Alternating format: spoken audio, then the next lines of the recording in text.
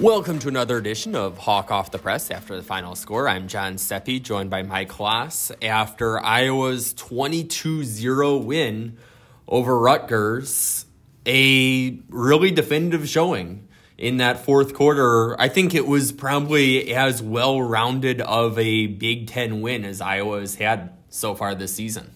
The fourth quarter they scored 3 times. That is something that has not been part of Iowa football this season.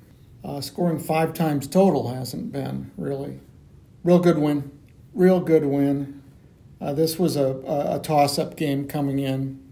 The Nevada odds makers thought so. I think that a lot of people around here thought so. I did. I did too.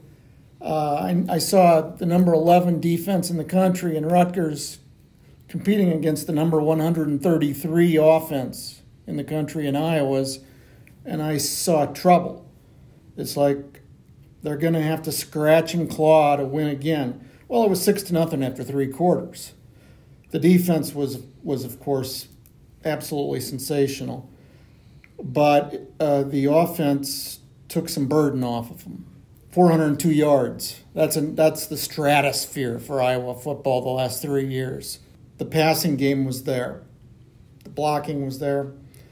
It was just it was offense to go with a defensive effort that I think is going to be overshadowed because of the offense playing competently.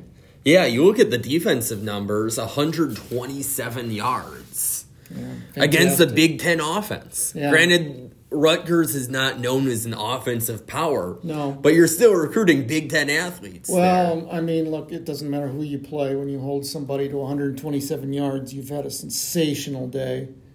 And they did. 7 first downs. The time of possession, this is something that's gone against Iowa in almost every game. And considerably. In this game, Iowa had the ball for 38 and a half minutes. That's due to offense and defense.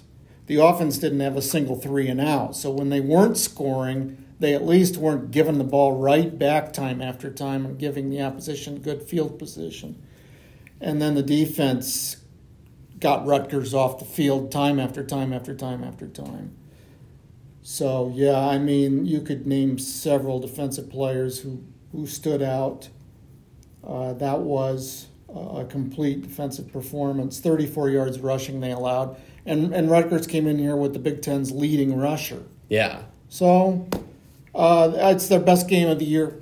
Or to me, it's not even arguable.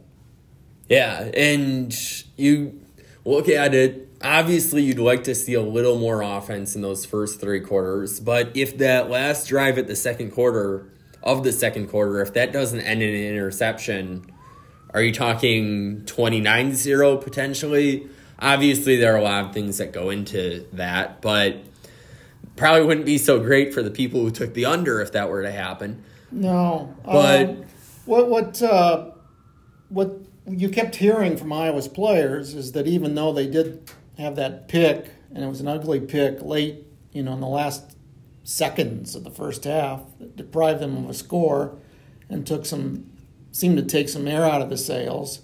They only lead 3-0 and should have had more points. But the team felt good about the way it moved the ball on that drive, and multiple players said so.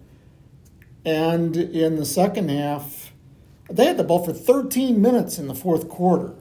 You're doing something right. Yeah. Well, it seemed almost like, and there were technically, I think, a couple plays that were in Iowa territory, but it seemed like the ball was mostly on, as we see it from the press box, the left side of the field. Yeah. Just throughout the game, throughout the fourth quarter.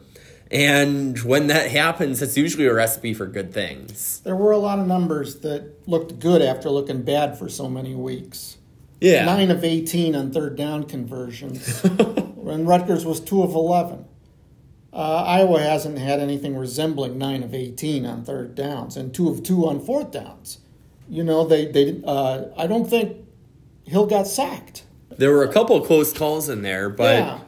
That's a good point. Yeah, 0 sacks for Deacon Hill. Right, and one that got wiped out because of a defensive holding penalty. But you can say that if the defensive back didn't hold, he might not have been sacked. You might have had a guy open potentially. For the second straight game, they had good rushing. Last week's total yards weren't great. They didn't. I might be getting this mixed up with the Wisconsin. They had the good rushing. These games all blur together for me. I'm sorry, but they had a great rushing day. How about if I just say that? 179 yards. You'll take that every week against anybody. Yeah. And like I said, that was statistically the nation's number 11 defense. Ohio State got, I think, 320 some yards against them last week. Iowa hangs a 402. So it's, it's not like all of a sudden you've got the Kansas City Chiefs or the Miami Dolphins. But all you have asked for from your offense for so long is just be competent. And you found out that when they were competent, they put a team away. Yeah, and it wasn't like Deacon Hill was Chuck Long out there, but you don't need him to be Chuck Long out there. I think if he delivers a 20 for 31 performance with 1 touchdown, 1 interception like he did today, that probably with the way that Iowa's defense plays, with the way that Iowa likes to run the ball, I think that's probably serviceable. And I think part of also, what we saw was when Deacon can provide some kind of threat in the air, it, I think, gives a lot more opportunities for the running backs. When everyone in the free world knows that they're going to run the ball and there's no passing threat really to speak of, that's where you see kind of some of those really low rushing numbers that we've seen at points in Big Ten play. But everybody in the free world. Maybe that's a slight exaggeration. Okay. All right, I'm glad, because if you really believe that, I would think that maybe you're going to lose some credibility, because there are people across the planet who were blissfully unaware of this game. I now think we should touch on something we haven't mentioned, or if we did, I've already forgotten it. They're 1 win away from going to Indianapolis. Yeah, it's a very real possibility at this point. You win against either of these next 2 teams, you go to Indy, and with how wacky the West is, who knows, there could even be a scenario where an 0-2 team could still go. But I think you're not going to have any issues with getting at least 1 win out of these next 2 games. It's probably time to think about travel to Indianapolis. Well, you know what? I don't think the team's thinking like that, and of course that's the mentality of any team. But yeah. But my mentality is it's been the weirdest season I've ever covered, and I don't take anything for granted next week, even tomorrow.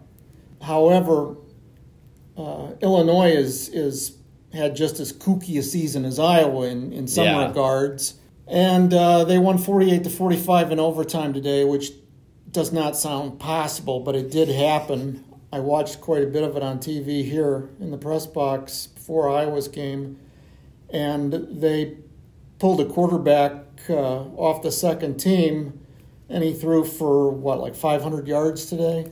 It was a lot. Yeah. Of course, against Indiana. That caveat. I know, but it's just, what? 48 points and 500 passing yards? So it's a whole new story coming in here, and this Iowa team's not good enough to assume anything against anybody, which kind of makes it way more interesting as far as I'm concerned. But if they do get that, if they do win here next Saturday, you're going to have a celebration. They're going to have a trophy probably. The Big Ten will have a trophy here waiting, and you'll probably have some sort of ceremony on the field after the game, and it'll be kind of kooky. Well, you think about 2 years ago, they clinched a share of the title technically in Lincoln. So they had that celebration in the locker room. But they didn't know they were going to Indianapolis. Nobody knew it. They were going to go to Indianapolis until Minnesota beat Wisconsin the next day. Right. So I think that kind of maybe tempered the celebration that would have happened had it been in front of 70,000 fans at Kinnick. This could be, now that is, as you're talking about with how weird of a season it's been, nothing to take for granted. But if they do win on Saturday, I think it'll be a special moment at Kinnick. This is a thing that just doesn't happen super often. No. They've won 2 division titles in the previous 12 seasons when they had the divisional setup, whether it be Leaders and Legends or East-West. So it could be a potentially... And still a big if in there, but it could potentially be a cool environment. I think the joint's going to be jumping. I mean, it was here today. Yeah. They're playing Rutgers, and Rutgers is not a drawing card. Rutgers doesn't... No. I mean, I know they've won 6 games, but they don't stoke anybody's imagination. They still have the Rutgers reputation. They're still called Rutgers. But the place was loud as loud could be. I mean, the fans, for whatever reason, and maybe a 2:30 game is the biggest reason of them all, but they were fired up as much as the team was, and so you had your usual assortment of false start penalties on the opponent or illegal snap or whatever the penalties were, and I think that next Saturday is going to be, this place is going to rock. Yeah. Well, I think that's kind of a wrap on this week's game. So thanks for tuning in. Until next week, we will talk Hawks later.